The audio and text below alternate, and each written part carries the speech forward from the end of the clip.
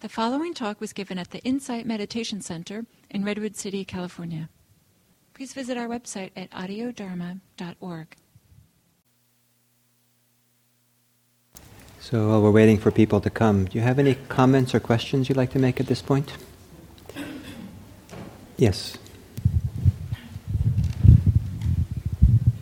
I was just wondering if you could comment further about then at the beginning when the Brahmin of King Ajatasattu says that we have a lot of work to do because there's no way to conquer the Vajis other than through treachery or discord. And then the Buddha says, do as now seems fit to you. Yes. And just what your general sort of interpretation of, that is, just sort of leaving, the Buddha is just leaving it to people to work out their discord, or why the Buddha is saying just do as you see fit. Well, that's common. A common way of ending. Someone comes to the Buddha and they have a discussion and they're going to take leave, and the Buddha says, you're leaving a great religious figure. And so, okay, it's kind of like giving permission. Okay, you can go now. Do as you see fit. Do as you're okay. You can do what you want now. You're excused. That's all it means. It doesn't mean go fight a war if that's what you think you should do. It just means you're excused. Go do what you have to do.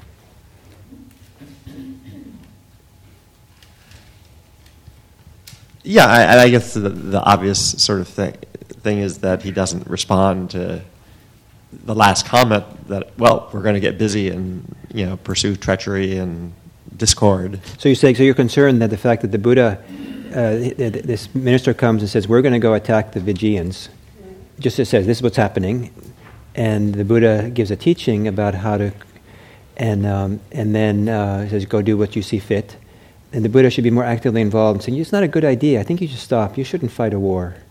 Yeah, I'm not saying either way. I was just wanting. I was interested in what your comment on his not reacting to it. Yeah. Well, the way I read it, he did respond. There's an etiquette. The ancient world, as in many places in the world, traditionally, had an etiquette of communication, the way people talked. And so a lot of things happen non-verbally. So, for example, a number of these passages here, someone invites the Buddha to do something, like to have a meal or something, and the Buddha consents in silence. If the Buddha says silent, then everybody understands, that means he's agreed. The Buddha doesn't say yes. So that's somehow understood by many people in India at that time. So what's going on here? So and also the kings were ruthless back then, and the Buddha was, if he protested too much, if he became an engaged Buddhist and put up a sign at the street corners saying, democracy now, and it's probably off with his head. You're not going to go very far in a dictatorship like that to protest. I don't think it was in the people's minds back then to protest. It was kind of like there's this great ruler of the country who can choose life and death over people, and there's not other options weren't really thought about that much. So I think the Buddha didn't have a lot of options to say stop that, but indirectly he says that. He does it in an indirect way. And he says, so those of you who didn't read this, so the Buddha, this minister says, we're going to do this. The king is planning to do this. And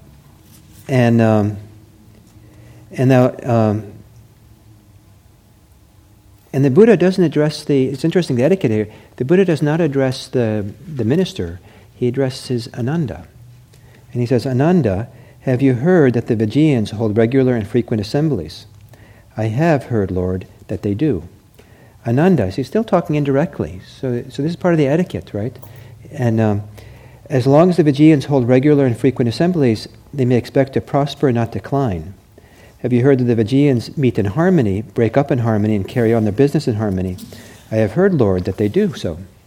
Ananda, as long as the Vijayans meet in harmony, break up in harmony, and carry on their business in harmony, they may be expected to prosper and not decline.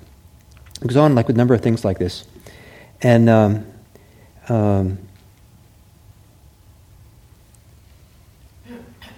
And then the Buddha turns to the minister, and he says, once, when I was in Vasali, at this other town, the Vijjayan town, I taught the Vijjayans these 7 principles for preventing decline. And as long as they keep to these 7 principles, as long as these principles remain in force, the Vijjayans may be expected to prosper and not decline.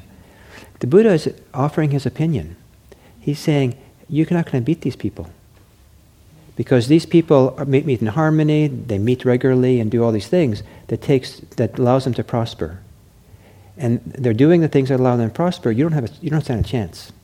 That's what he's saying to them. And that makes an impression on him. Then the minister says, Reverend Gautama, if the Vajjayans keep to even one of these principles, they may be expected to prosper and not decline, far less all 7. Certainly the Vijjayans will never be conquered by King Ajatasattu by force of arms, but only by means of propaganda and setting them against one another. And now, Venerable Gautama, may I depart? I am busy and have much to do. Brahman, do as you think fit. So it's like, you're excused. I have a lot to do. And what he has to do, he has to go and set the Vijjayans against each other, because they're not going to beat them by army, but he's going to do intrigue. He's going to send spies into the country and set them against each other, so they're no longer in harmony. And that's what the later tradition claims, was he sent in spies and sent in kind of a turncoat kind of guy, a double agent, and who got kind of integrated into the leadership. And then quietly he'd go aside and he would disparage the others. And pretty soon they were all disparaging each other, so much so that none of them wanted to come to the assemblies when the time for assembly. And so when there was a call for assembly, then we're not going there because it's so tense, and I don't like those people, they don't like me, or I don't know what goes on. And so no one came to the assembly, and I guess the king Ajatasattu knew about this, and so he timed his attack for right then, because they couldn't gather together to be unified, and so he went in and conquered the country. So a little bit the Buddha gave bad advice. Wow. Maybe the Buddha was trying to stop the war, but he gave the king the clue he needed to go in. So that's unfortunate. So is this kind of what you're talking about? Yeah, I was just curious. It's very human, I guess. I have a thought about this. When I read this, I thought, oh, this is beautiful. Here's my interpretation, that the Buddha is saying, don't kill other people, but here's a way that if they aren't practicing well, that they will fall into decline. It doesn't have to be killing.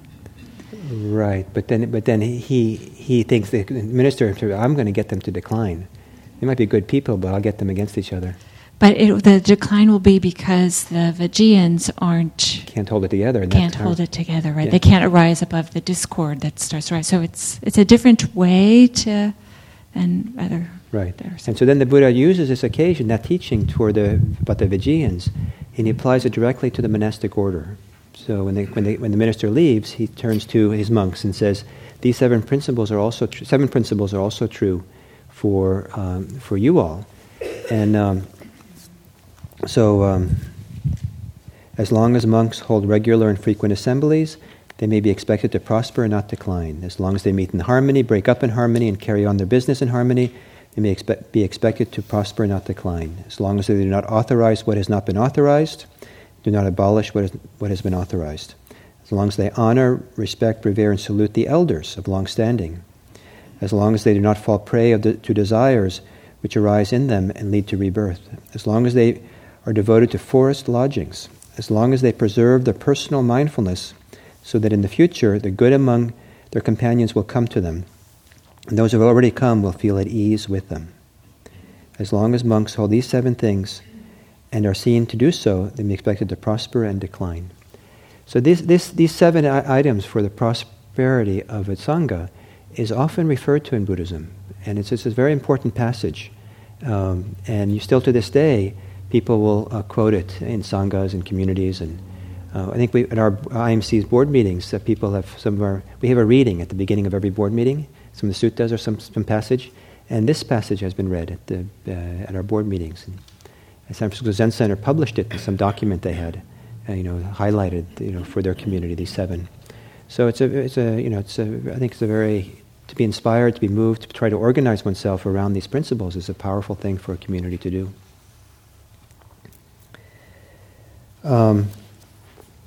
So now we're going to come into this more devotional side.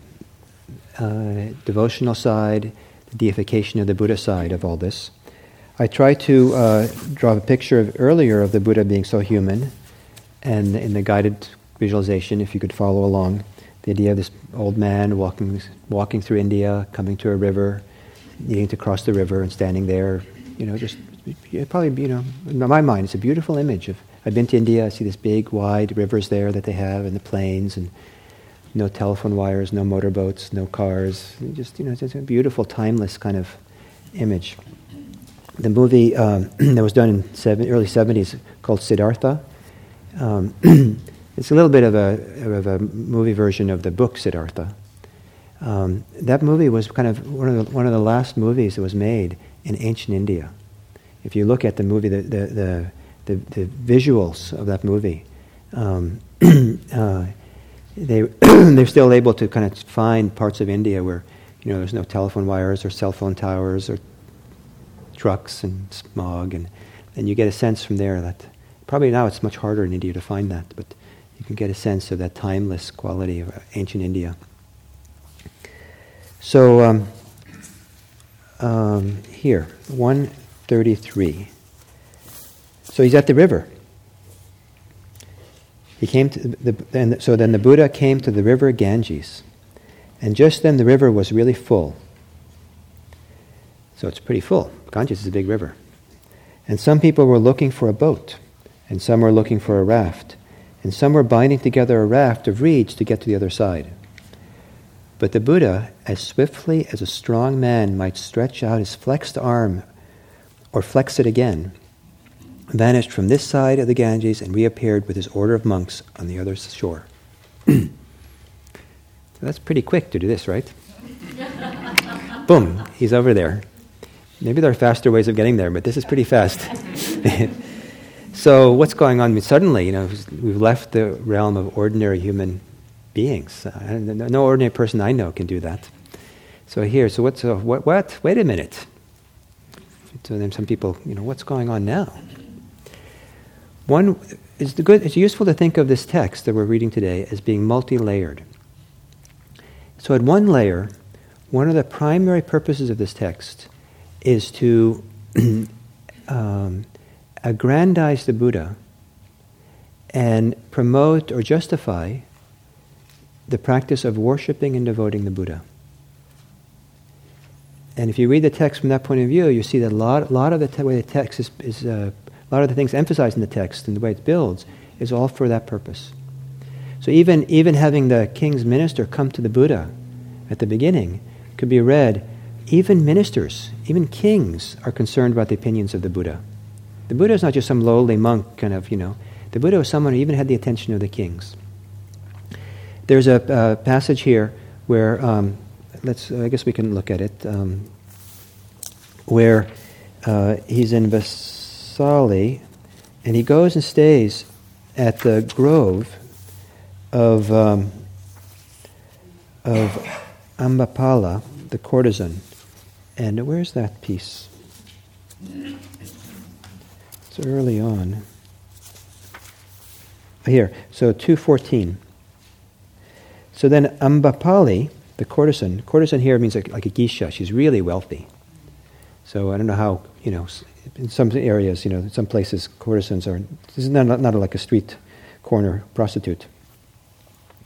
So Ambapali, the courtesan, heard that the Lord had arrived at Vassali and was staying at her grove. She had the best carriages made ready and drove from Vassali to her park. She drove as far as the ground would allow, then alighted and went on foot to where the Lord was. She saluted the Lord and sat down to one side. And as she sat, the Lord instructed, inspired, fired, and delighted her with a talk on Dhamma.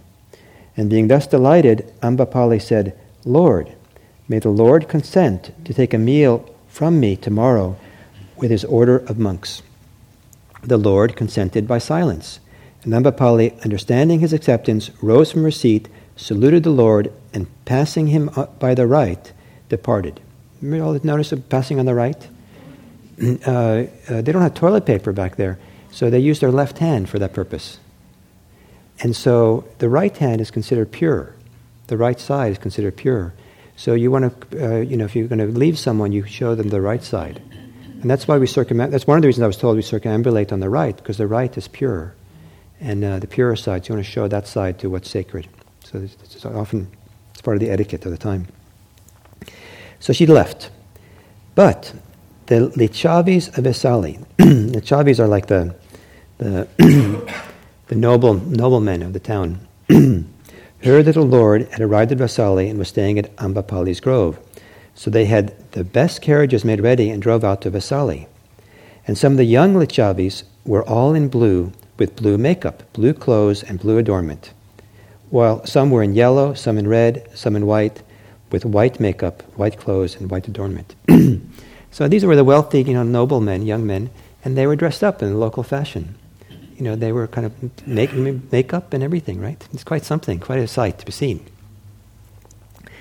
And I kind of love it back in the ancient world that there was this kind of, focus on cosmetics among the men. And Ambapali met the young Lachavis, axle to axle, wheel to wheel, yoke to yoke. So they met on the road.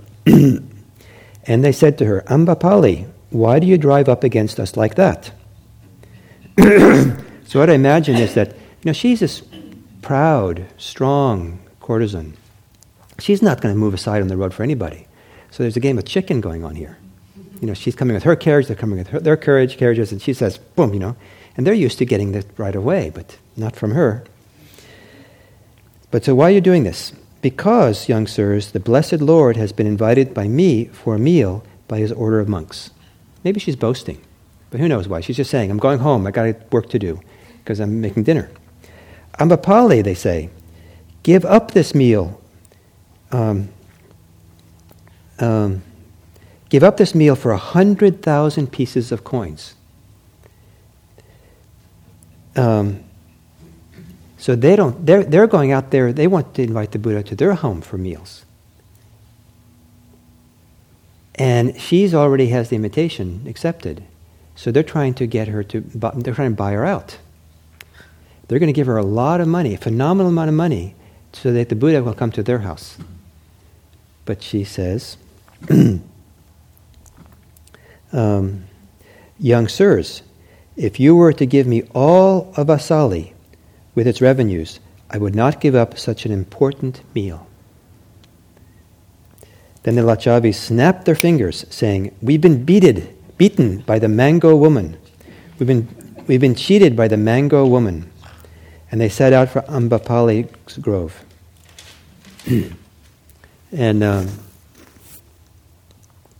so the mango thing is kind of multi-dimensional, multi-meaning, because it also refers to her breasts, the mango breasts or something, which I guess were desirable, maybe. So they go to the Buddha and they try to get him to agree, but he doesn't. So he goes. So they've been beaten by this woman. So here it shows the Buddha accepting an invitation from a courtesan, which is kind of nice. That even some people would discriminate against such a person. But there's no discrimination here, and he goes to their house and he turns down the invitation of these noble people. But here also you can read it as it's an indirect or direct way of building up the status of the Buddha. He's so important that the important people in town are fighting over him having his meal. He's so important that offering him a meal is worth a phenomenal amount of money. This is an important guy. That's a subtext that's coming through here. And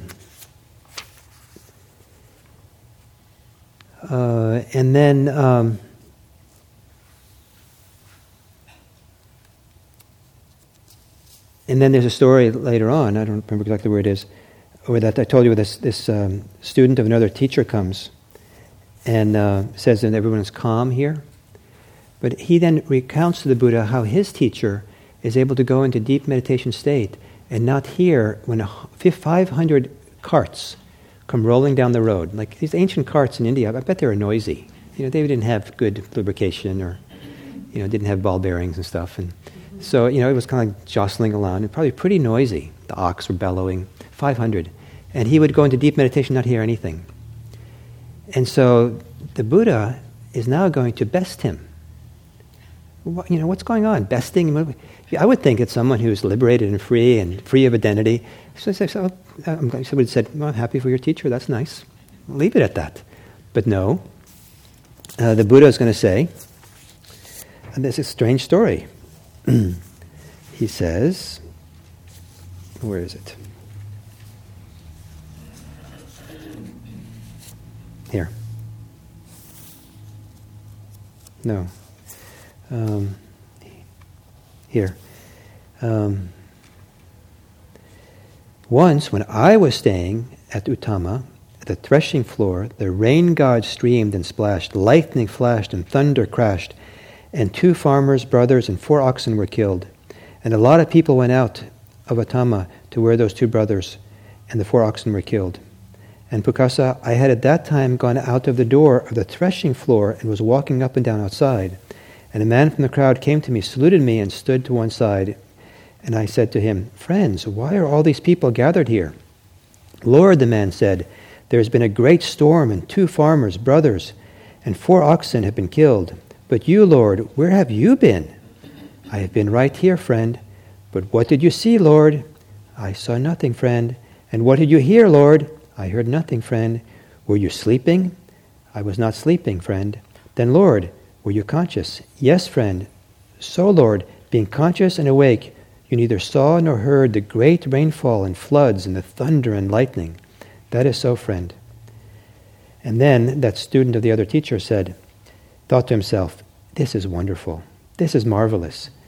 These wanderers are so calm that they neither see nor hear when the rain god streams and splashes, lightning flashes, and thunder crashes. Proclaiming my lofty powers, he saluted me and passed to my right and departed. So then he takes refuge in the Buddha, this guy. He thinks he's so impressed by him. So here, somehow this lightning flashing and the storm gods raining is louder, more dramatic than 500 carts. And the Buddha is able to stay in meditation and not know that these people are being killed next door who need help. It's a strange story. I think it's strange, what's more important? There's a beautiful Jewish story. Some Jewish man in a yeshiva or something praying, and a baby in the room next door is crying. The teacher comes in and sees the student praying, and he says, "What's going on here? You're praying. Don't you hear the baby next door?" And he said, "No, I didn't hear the baby. I was busy praying." And he said, "If you're really praying, you would even notice a fly on the wall. If you're really praying, you'd really be attentive and aware of what's going on." And here it's kind of this trance-like state, which you can get into in deep meditation, but this is considered to be really important and lofty. And so here you see an attempt to try to build up the status of the Buddha. He's even better than the other meditation teachers of his time, is a subtext here. He's a really important guy.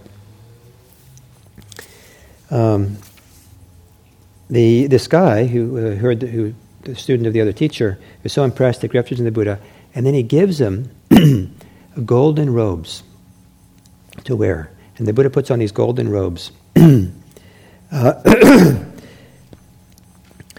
Ananda, having arranged one set of the golden robes on the body of the Lord, observed that against the Lord's body it appeared dulled. And he said, "It is excuse me. It is wonderful, Lord. It is marvelous how clear and bright the Lord's skin appears. It looks even brighter than the golden robes in which it is clothed."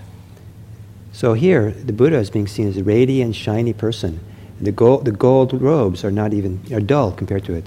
Again, it's kind of building up the spiritual resume, credentials of the Buddha.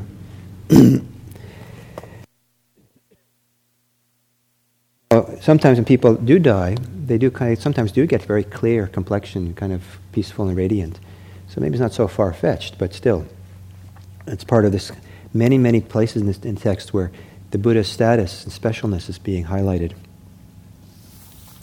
It gets even better, because the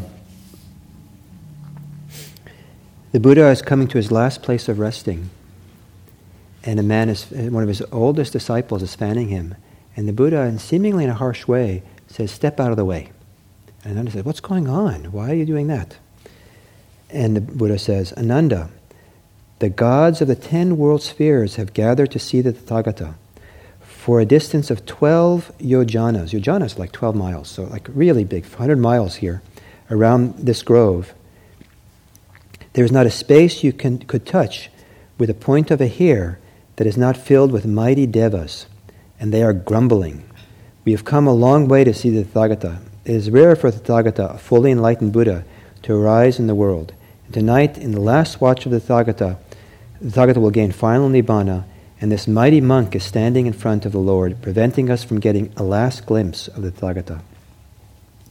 But Lord, what kind of devas can the Lord perceive? Ananda, there are sky devas whose minds are earthbound. They are weeping and tearing their hair, raising their arms, throwing themselves down and twisting and turning, crying, "All too soon the Blessed One is passing away. All too soon the welfarer is passing away. All too soon the eye of the world is disappearing." And there are earth devas whose minds are earthbound, who do likewise. But those devas who are free from craving endure patiently, saying, "All compounded things are impermanent. What is the use of this?" What's the use of crying and lamenting? So that's a pretty impressive visit, that all these gods are visiting. What one person standing in front of the Buddha, how that blocks the view of all these people, all different directions. I don't know how it works, but so what is a subtext? That the Buddha is such an important spiritual figure that even the gods come and worship him. The gods come and pay their respects.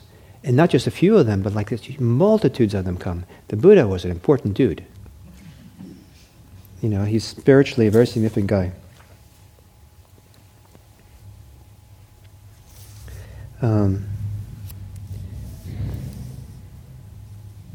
And then, this interesting passage where the Manada asks, what do we do with the Tathagata's remains? The Buddha says, so I'll read the full passage we did before. Where is this? So this is 5:11. Ananda, they should be dealt with like the remains of a wheel-turning monarch. Wheel-turning monarch is that's kind of like the archetype of a world-ruling monarch, someone who rules a whole known world. And how is that, Lord? Ananda, the remains of a wheel-turning monarch are wrapped in a new linen cloth. This they wrap in teased cotton wool, and this in a new cloth. Having done this 500 times each, they enclose the king's body in an oil vat of iron, which is covered with another iron pot. Then, having made a funeral pyre of all manner of perfumes, they cremate the king's body, and they raise a stupa at a crossroads. So here again, the status of the Buddha, it's being compared to that of a world-ruling monarch, the highest secular authority that ancient India could imagine. And he's going to be cremated in this elaborate way. One scholar said, if you really did this with 500 cloths wrapped around and around, the Buddha would be this big ball.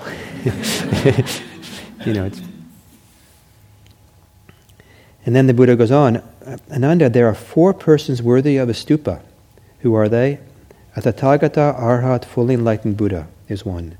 A Pacceka Buddha is one. A disciple of the Tathagata is one. And a wheel-turning monarch is one. And why is each of these worthy of a stupa? Because, Ananda, at the thought, this is a stupa of the Tathagata, or the others, people's hearts are made peaceful. And then at the breaking up of their body after death, they go to a good destiny and re-arise in a heavenly world. That is the reason, and those are the 4 who are worthy of the stupa. So here, this passage is not only liking the Buddha, putting the Buddha in a very high status. 4 people in the world who are worthy of worshipping as a stupa, 4 categories of people. but also it's saying stupa worship is a good thing. That this is something that's worthy to do. And it describes why. It says, if you go to a stupa and remember the Tathagata or some of these other enlightened beings or the monarch, this will make your heart peaceful. So it has an effect, an emotional effect. And that emotional effect, if that stays and lingers, then that will be a condition for a good rebirth. And this is the kind of the theory that Buddhism has for dying, that for people who are not enlightened or clearly on the path to enlightenment, that the best way to die is to put your mind in a good, peaceful state. And that creates the best conditions for good rebirth. And this is in Asia, in much of Buddhism, this for many lay people, this is often the strategy that's done, is to help them have this kind of good feeling. Often the feeling is called pasada. Pasada is serene faith or joyful faith, peaceful heart. So here it's championing the stupa worship. Now it's possible that this is anticipating or kind of the first hints of the whole phenomena of stupa worship in Asia. It could also be what scholars think, that this passage was inserted into the text after stupa worship became a big deal in Buddhism, in order to find an early justification for it. So the text here is justifying, one way or other is justifying the stupa worship. In fact, stupa worship here gets the approval, the sanction of the Buddha. And you can't get much better sanctioning of stupa worship. And there's a lot, it still goes on to this world, to this day. And even places like Spirit Rock, they're planning to have a stupa for all the teachers. Chances are, if things go the way they can plan, some of my ashes are ended up sprinkled into that little stupa. And you guys can go and circumambulate. The right side, remember?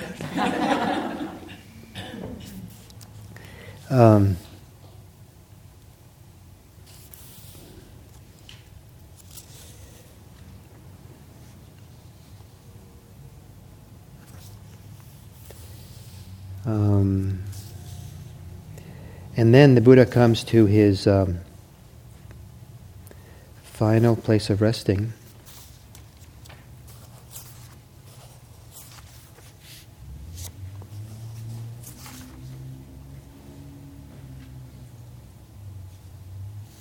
So he comes to the last place of resting. He lays down between two sal trees, very majestic, noble tree in India, kind of like the redwoods of our time. So he lays down between two sal trees. And as he does so, the twin sal trees burst forth with an abundance of untimely blossoms, which fell upon the Tathagata's body, sprinkling it and covering it in homage. Divine coral tree flowers fell from the sky, meaning celestial flowers fell. Divine sandalwood powder fell from the sky, sprinkling and covering the Tathagata's body in homage. Divine music and song sounded from the sky in homage to the Buddha. So here again, this is homage to the Buddha, respect to the Buddha, and he's receiving it from nature, the tree spirits or whatever, getting the trees to blossom in an untimely way, off-season. And we have these the divine beings sending down their music and flowers from the heavens. So that's also, this is a pretty hot guy, right?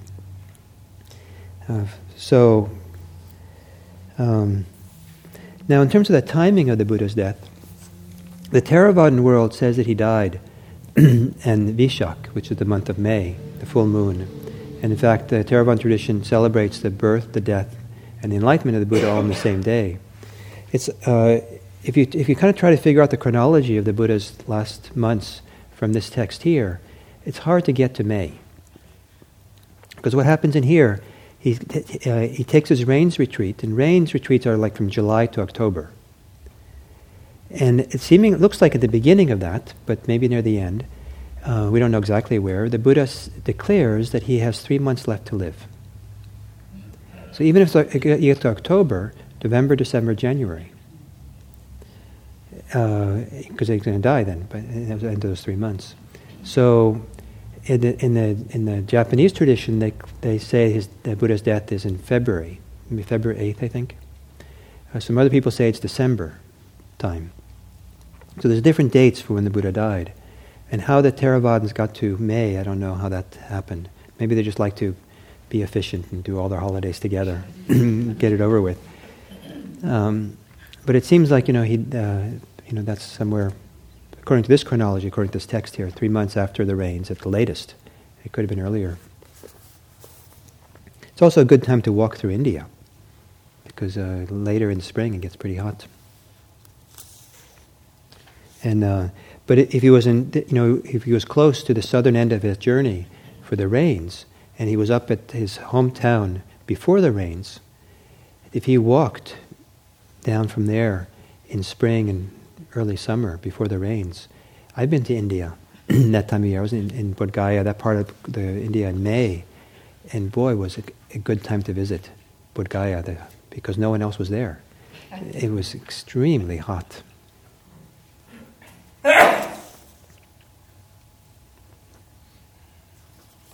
So even the gods, grieved the loss of the Buddha.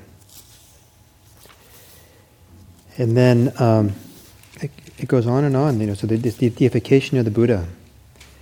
Then he finally dies, which we'll talk more about later. And there's an earthquake, because that's what happens when Buddhas die. There's earthquakes.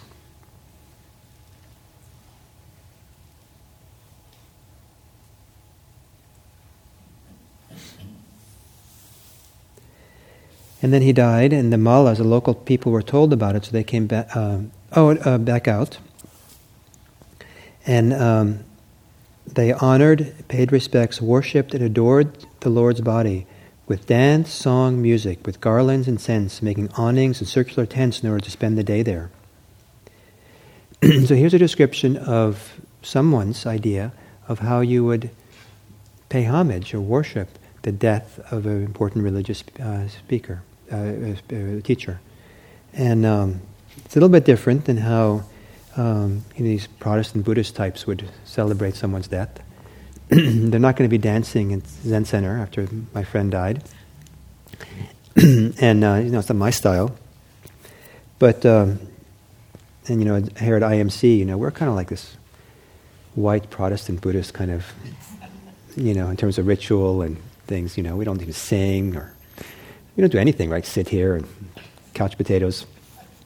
Religiously, we're pretty dull. But and then people think, oh, this is what Buddhism is. It's dull and unritual, and just because that's it's just I'm Norwegian, right?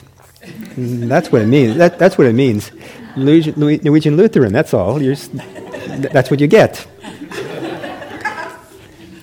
And if if I had come out of the Indian background, which most Indian Buddhists did, right? They came out Indian, it would be much more lively. In fact, when I was at a Buddhist ceremony in Nepal, I was at a temple, Buddhist temple.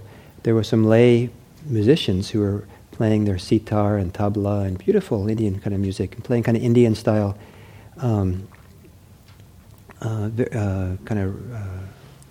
ragas, kind of these devotional, very, very, very loud, fast, emotional, devotional music in this Indian way. And they were rocking out. And what they were rocking out with was Buddham Saranam Gacchami. Here at IMC, it's like Buddham Saranam Gacchami. It's like funeral or something. Yeah, but there, it's like they were rocking out and dancing, and my first thought that went through my mind when I saw that, I said, I was kind of dismissive. Oh, that's Buddhism influenced by Indian culture. And then as soon as I heard my mind say that, I said, wait a minute, Gil. Buddhism came from India. That's the whole thing, right? So, this was my bias was coming into play. So here, and down through the ages in India, this is much more kind of, at least for lay people, how celebrations, Buddhist festivals were conducted, with dance and song and music, garlands and scents, awnings and tents. And you have bas reliefs, you have these sculptures from the 2nd century BCE depicting Buddhist festivals. And clearly people are dancing and playing music and There's one beautiful one where someone's hanging in a tree, or I forget, or leaning out of a window, and clearly whistling. He has, his fingers, 2 fingers in his mouth like you would when you whistle. And one they have, he's clearly dancing. These musical people playing musical instruments, and they're clearly dancing because the person in the middle is twirling around. And the way you know he's twirling around is back then they wore kind of like togas, and so his toga is spun out to the side, to one side like this, up and to the side. And they didn't wear underwear. So you see his naked butt. So, I think that's dancing, right? And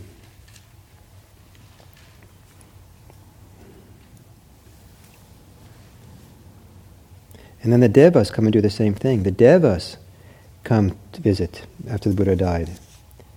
And they also sing and dance and play music.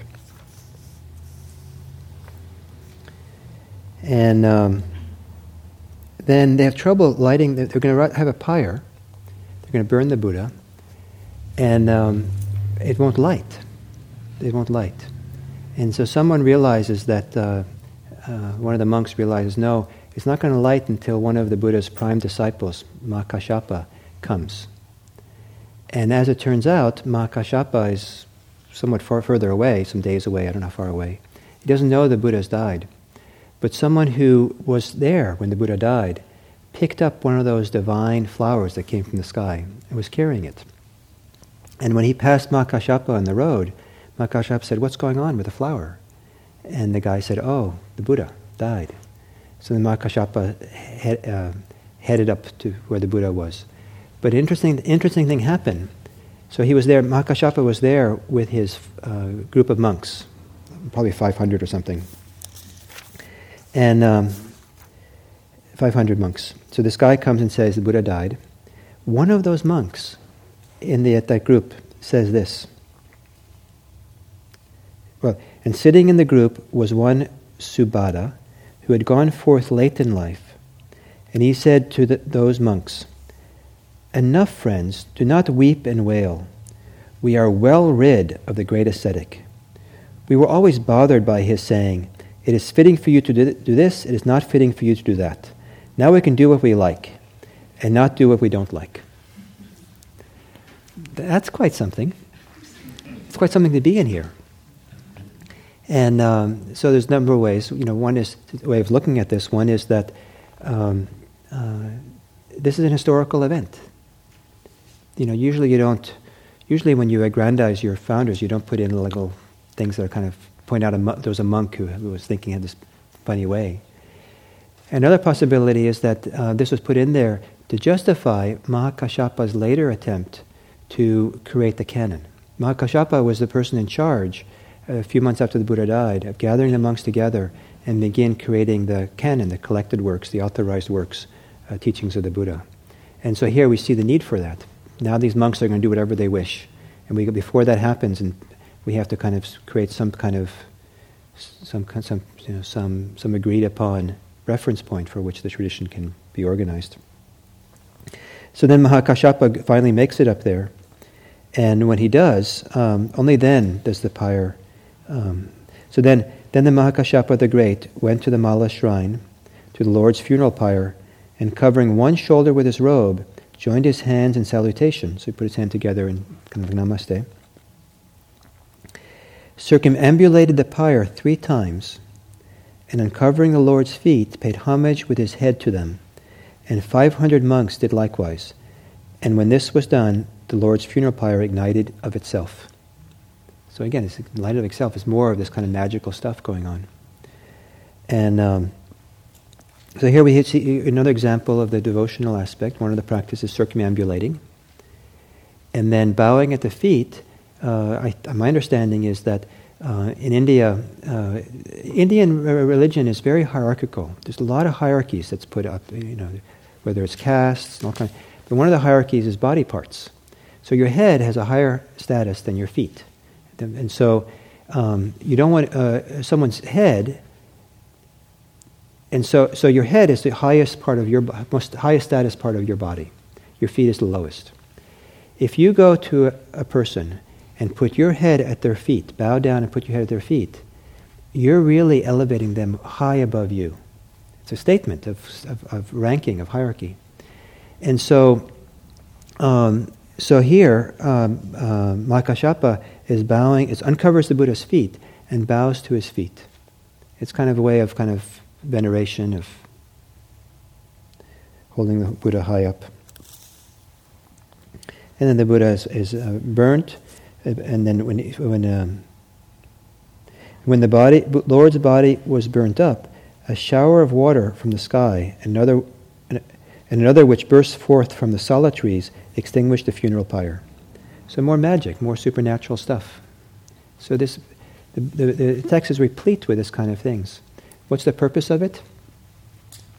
I suggest that part of the subtext is to continually aggrandize the Buddha, to say that this religious person was almost like a god, very special. And so we have in the text this juxtaposition or this contrasting position of some seemingly a human person with the human frailties and issues of being sick and everything, and then the issues of someone who, or the view of someone who is supernatural, is divine, lives beyond what's human. And this human side became this divine side of the Buddha became more and more important in the history of Buddhism. You can actually see in the growth of Buddhist texts down through the centuries a clear growth in hagiography, which means the study of the saints, the mythical stories that created to make a person more and more saintly. You see the Buddha becoming more and more treated as a god, almost like a god, and worshipped that way. And in the Mahayana tradition, they take it to the furthest extreme. Certain schools of Mahayana Buddhism. The Theravada keep trying to kind of root the Buddha back to being a human being, but only kind of halfway make it because there's such a strong divinization process going on there as well, as you see in this text here. But the divine aspect of the Buddha raises some problems.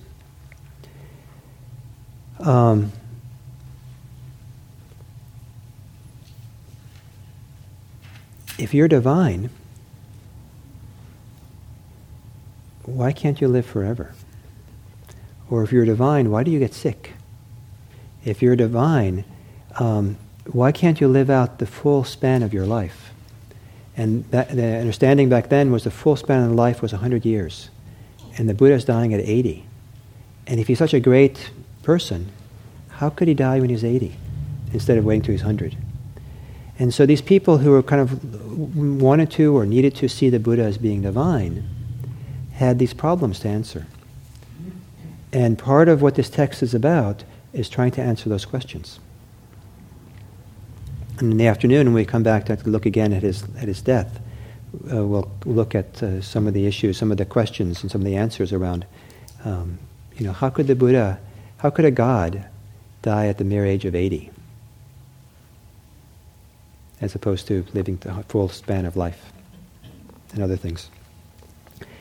So I think that's enough.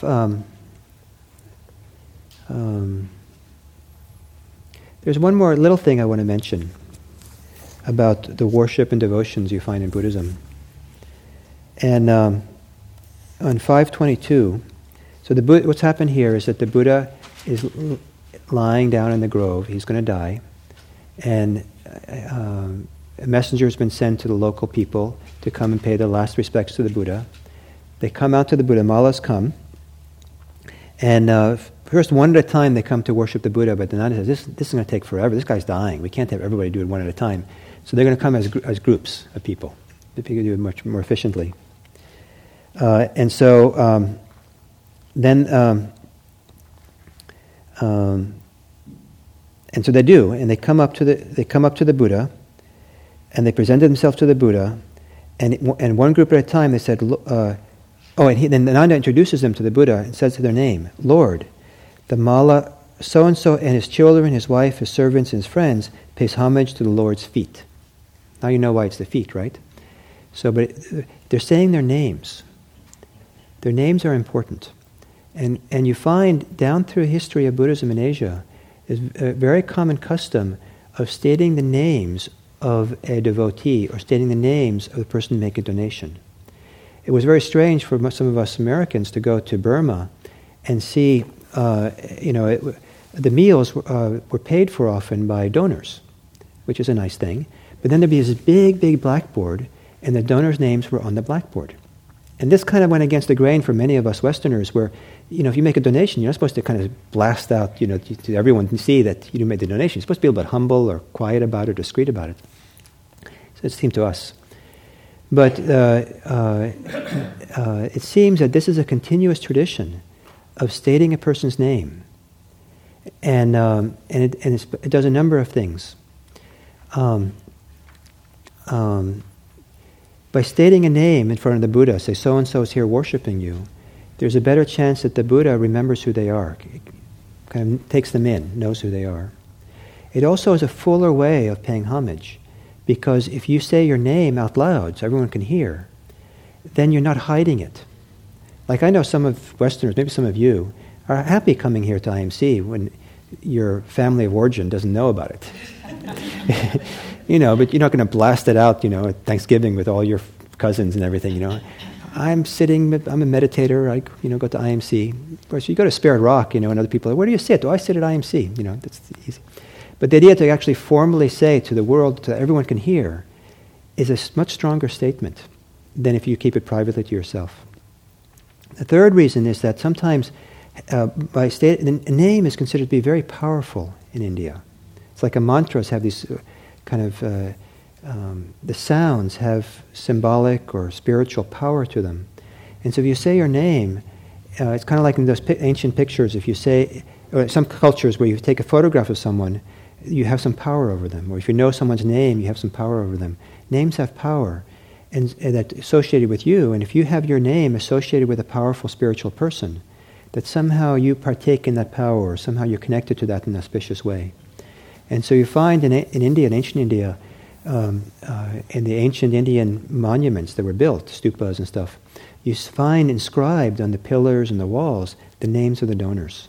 And sometimes the names of the donors are inscribed in places where no one can see it. It's not really a matter that your name is known by everybody else. It's a matter that your name is somehow tucked away in that place of power. That these stupas and places are places of power associated with that person.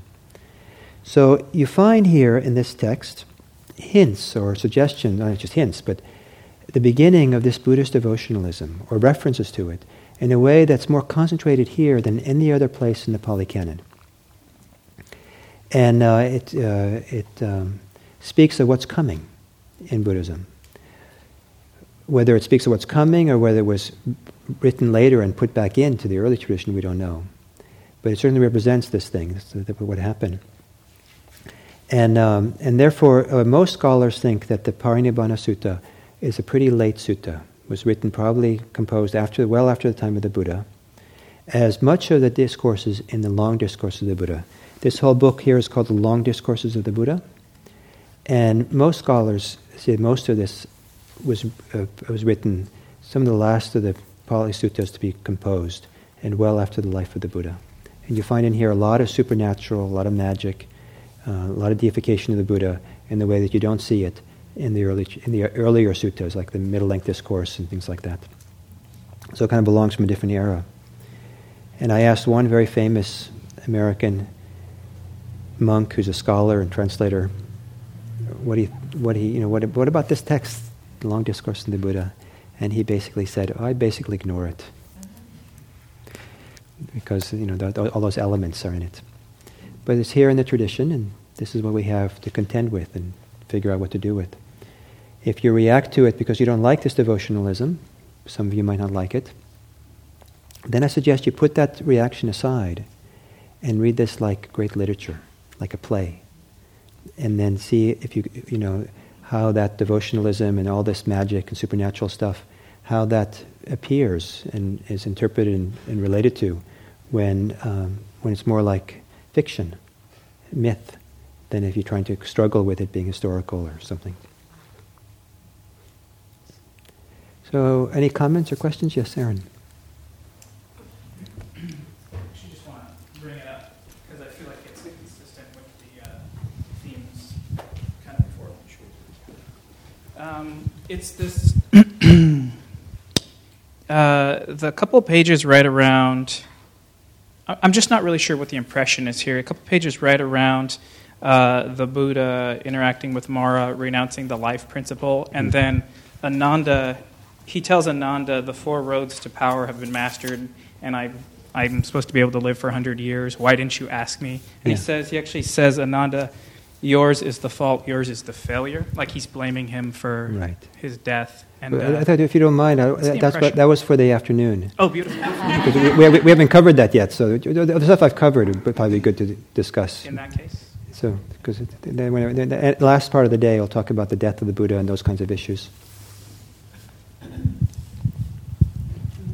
Some people are concerned about the death of the Buddha because it looks like suicide. Some people have, and it's just okay. What's this about?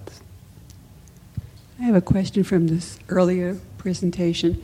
So when he said he had 3 months to live, I assume at that point he had eaten the pig's delight? No, it's well before that. Well before that? Yeah, it's 3 months before. Pig's delight was the last day. Okay, so when he said he had 3 months to live, he just... He knew. Okay.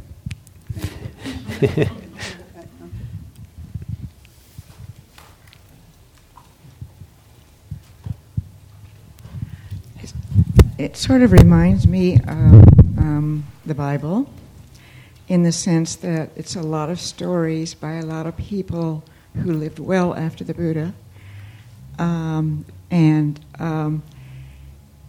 It kind of reminds, I don't know much about the suttas, so I question why one studies them with such avidity. Sorry? Why one studies them so carefully and closely if they are a bunch of stories made up by a bunch of people who lived years after. Like any holy book. Yeah. I'm assuming the Quran is similar. Yeah, so there's many answers to that question. Some people believe lock, stock, and barrel, the whole thing. And it's part of their devotionalism. It's inspiring and meaningful for them to read it and learn about it, and it's so moving to take this as being literal truth. That's why some people study it. Some people study it because they feel there are pearls of wisdom to be found. And so they're looking for those individual pearls, and they put aside other things. Some people read it like not as fact, but as literature. And it's a great epic discussion about some end of someone's life, and they milk it for all the symbolic and archetypical value they can. Some people, so there's all kinds of ways, many ways of reading a text. Well, but like a Bible, one can take what one likes and justify positions. Yes. Yeah, so that's why I'm kind of confused. I hear what you're saying, but I'm seeing all these people with their books taking notes, and so forth. It doesn't strike me as that kind of text, but that's me. So that's why it's not one text. There's multiple texts, multiple layers, multiple approaches and ways to relate to it. And for people who have been involved in the Buddhist tradition for some time, I think it's useful to get educated about the tradition, the texts, what goes on, even things that we don't agree with and like. It's good to kind of have it under your belt, so that when you're digesting and processing or understanding or getting a survey of the tradition, you kind of get to understand the full range of what's going on. And if you understand the full range, then it's easier, I think, to find our own way through it all. And so easier to differentiate and be wise about all the different things you hear and see and encounter. So that's one way. Another way, I don't know why people are taking notes, but another way of reading this is that some people like to read things like this that are kind of supernatural. They don't necessarily believe it, but it kind of opens their mind, their hearts. It kind of speaks to something inside of them, some religious sentiment, some religious feeling, emotion, that kind of stops their mind, opens them up to what they call the mystery. I don't know if this is true, they say, but it makes me feel connected to the mystery, and that feels so great to some people. And so they like, and some of the Mahayana literature text are so much more supernaturalness. And the scale, there's this cosmic scale in which things are operating in. And you kind of, it's like, look, some people like to get on their desktop, the screensavers, they get NASA, photographs from NASA, these beautiful deep space photographs from the Hubble spacecraft and stuff. And you look at that, it's like, it's like mind-stopping. Wow, it's like for some people, it's like that's devotional. Wow, look at that. Well, for some people, reading these sutras, these supernatural, out of this world, cosmic supernatural display of stuff, they don't believe it, but it's kind of like poetry that stops their minds or opens them up in a dramatic way. So there's many ways of reading, and it's good to know them all. Yes, Rick?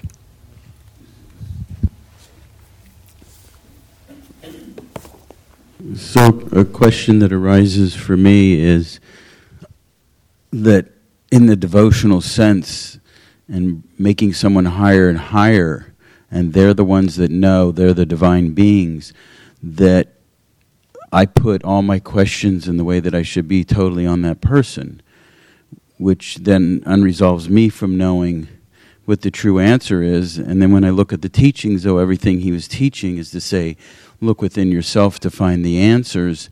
And on the devotional side, it's like, oh, well, he knows. This person knows. And so it kind of takes, for me, a little bit, it seems like it turns away from what the Buddha was pointing to. It seems to have that aspect a little bit. Yes, it could. And so that's what we'll see in the afternoon. In the afternoon, we'll go into the text from a different point of view, which is a point of view, what is the teachings, what are the Dharma, and addressing this very kind of issue. But for now, I'll just say that it's such a relief to have someone else tell me what's true. It's, I just sit back and just I'll just kind of rest and go along, and it's a lot of work to come to these classes and study and try to really get underneath it all and figure it out for myself. I mean, it's so hard to understand things. I just want someone to tell me. Not really, but but that's one approach. It's people. That's one approach some people have. It's a lot of work. But it also dissolves one of their actions. It's like I don't want to have any responsibility here. Yeah. Please, no responsibility here for this life, and I just ride on the coattails of the Buddha. Yes.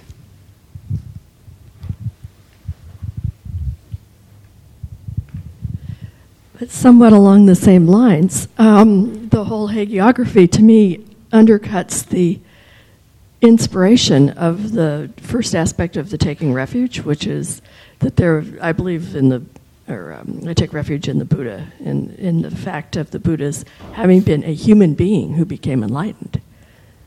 And if it's this divine being, it's like, well, okay, guys, we can try, but we ain't got a chance. So for me, it undercuts the inspirational or aspirational aspect. I agree completely with you. And for other people, it's actually more inspiring to take refuge in a divine being. A refuge means a powerful person. That powerful person is the person who's going to, because the person's so powerful, that person can really help me get by in my life better. I can't do it on my own. So if I pray to this divine being, they'll intercede. They'll make the crops grow. They'll do whatever needs to happen. And some people really rely on that. The idea of relying on themselves is really hard. And what's been pointed out by scholars of religion is that the people who whose lives are hopeless, where they're down and out, living horrible, painful, miserable lives. And there's a whole population of people who live this way. And they don't see any possibility of any improvement. There's a very strong correlation that those people are the ones who put their hope into their future lifetimes.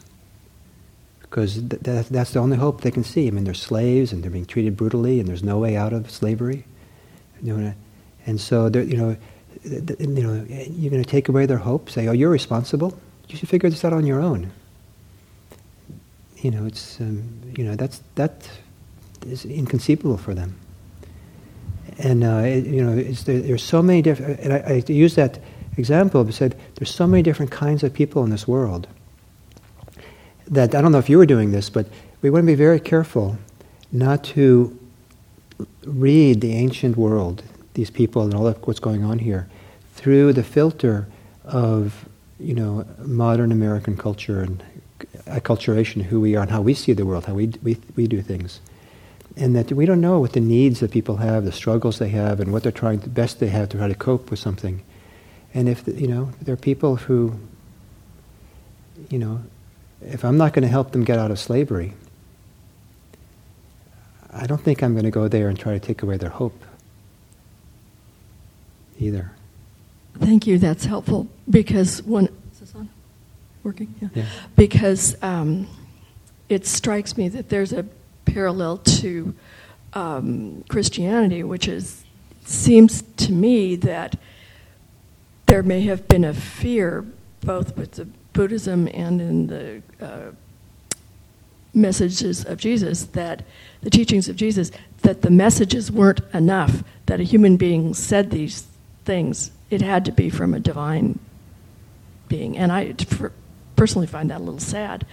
But you helped me be a little less judgmental and a little bit more compassionate. Uh-huh. Yeah. Thank you. Yes, please.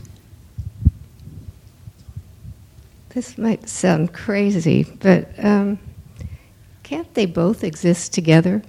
I mean, they do in this text. Yeah, I mean, they don't. I guess it doesn't bother me. I mean, I can see the human being, and I can see the divinity in the human being, and I don't see. There doesn't seem to be a problem because I feel like everyone has that possibility. I mean, so it doesn't make me. I mean, it doesn't. I mean, he was a man, and he reached enlightenment, and I think we all have that possibility, and we all have our moments.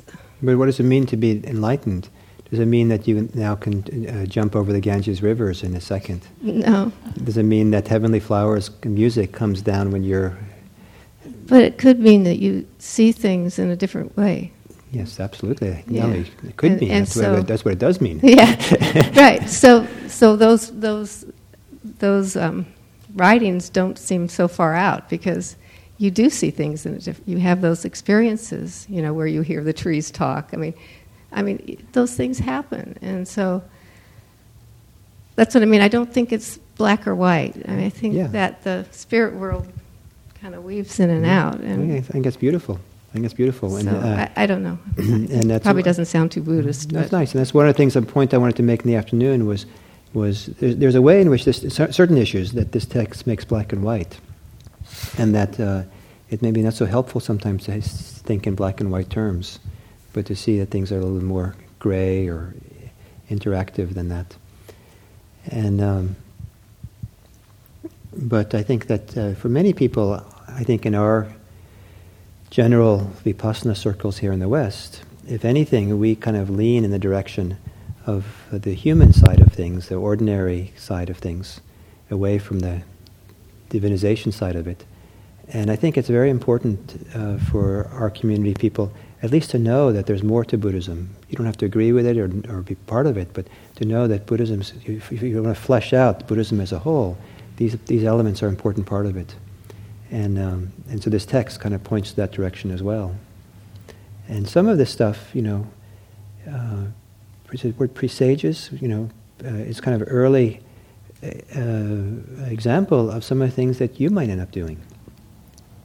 I mean, for whatever reason, that you kind of feel connected to the tradition, to feel because the tradition talks about it, and because it has, every people need to have rituals. It's a language of expressing emotions and beliefs and ideas. And rituals means you have to do something. So what are you going to do? So IMC is going to have its retreat center, hopefully, some point soon. And maybe the property is big enough. I can imagine that it might be nice to build a stupa there. And maybe maybe the stupa would have be written on it something like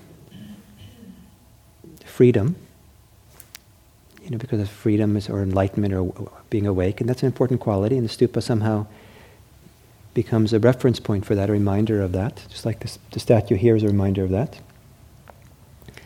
And then we have the stupa, maybe we sprinkle some of our people in there. It's nice to have people. And have some place to put people and remember them and kind of the poignancy of life and death. And then I imagine we have the stupa, and then I imagine that people now start walking around clockwise. Because that's what our tradition does. And now you see it goes back so far as this. And you don't believe in necessarily the gods and heavenly flowers and jumping over rivers and all that, but some of the devotionalism is expressed in a very modest, mild way, in the same forms as the ancient Indians did, going around this clockwise. I can see, that would be a simple, nice thing. Tony.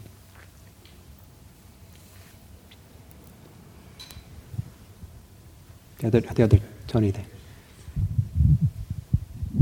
I've never come across the passages in the text myself, but I've been told by art historians that the Buddha requested that there not be images of himself made, and there certainly weren't images of him for a while, at least till the Mahayana, I guess.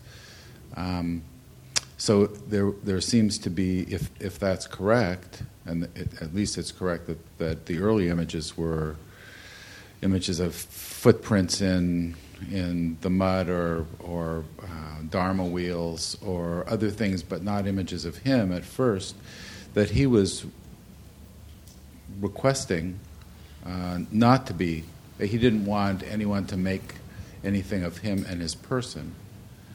And then when the Mahayana came along, they said, well, okay, it's reminders of our practice. It's not about deification of him. I wonder if you know there's any passages in the scriptures and what your thought is about that. In the Pali Canon, there's none like that. And I don't believe there's anything that's any actual written prohibition against the images of the Buddha. It's just that it's been noticed that the surviving images of the Buddha don't start until around the year 0, first century. And so people have guessed that there was a prohibition, but there's no evidence of a prohibition. And there might have been statues earlier, but they might have been made out of wood rather than stone. And so we don't know, and we don't actually know. There's more challenges to make things out of stone. And what's actually being depicted and why the avoidance of the Buddha images, we don't know. But I think that in terms of the Buddha prohibiting people from focusing on him as a person, you see here, this early text here, that the emphasis on stupa and having a stupa where people can go to, and we didn't refer to it, but there's also the 4 areas of pilgrimage that he talks about and encourages people to go to the 4 holy sites of Buddhism. That's also kind of focusing on him. And when he tells his attendant, step out of the way so that all the gods can see him, that's a very powerful, I think, a very powerful acceptance or approval, in a sense, of a worshipping of the Buddha, seeing the Buddha himself. And you find the languages there of seeing. And some of you know the Indian word darshan means to see. And it's a very important part of Indian spirituality, the seeing of something sacred, whether it's a sacred person, a teacher, a sacred site, a sacred monument, sacred mountain, sacred something. And that there's something very powerful in Indian spirituality about seeing, and also being seen. And it's somehow like if you're seen and see, you partake somehow, you're transformed somehow by what you see. And so that whole seeing aspect of Indian spirituality plays itself out in this visit, where the first visit of all these gods, who 12 yojanas away are stacked and trying to look, they're there to do this very powerful ritual act of seeing. And the Buddha's saying, get out of the way, let them do their seeing. And so part of the reason for stupas, part of the reason for statues later on, is this thing of gazing and seeing. And it isn't just simply it's inspiring to look at a symbol, but some of these statues, the ritual for empowering a Buddha statue is opening the eyes. And again, the state of seeing. Something very powerful is transmitted through the eyes. Something spiritual. And so even with a statue. So Was the Buddha discouraging worship of himself? He said, those who see the Dharma see me, but those who see me see the Dharma. So if you see the Buddha, if you have the good chance of seeing him, then you can see the Dharma too. And if you read the Pali Canon, like the Majjhima, the Middle Length Discourse, one of the primary themes of the Middle Length Discourse is the nature of who the Buddha was himself. Over and over again, there's reference back to the Buddha, who he is, how he is in the world, and there's a lot of reference to that. It isn't just simply his teachings are important, who he was as a person is important as well. And if we too quickly dismiss the role and the importance of the Buddha by focusing only on his teaching and doing our practice ourselves, we miss a hugely important part of what the early tradition emphasized. And so I don't go along with the thing you said. So maybe the last one, Ted, and then we'll take a break for lunch. Maybe this is too big a question to cover quickly, and maybe it's wrapped up in the whole day, but a lot of the devotional elements that we've talked about and are through here and the other sutras seem to be in direct opposition to the sanction against rites and rituals. And so what's the right balance? If you read some of his words, seems in direct opposition to the superstructure that was wrapped around him even in his time, let alone later. I don't think there's any prohibition against rites and rituals in Buddhism at all, in the early Buddhists. But what it does say is that someone who becomes a stream enterer no longer relies or believes in rites and rituals. That's a different thing. And what they don't believe in is that rites and rituals are the way to get enlightened. But there might be all kinds of other functions of rituals besides getting enlightened.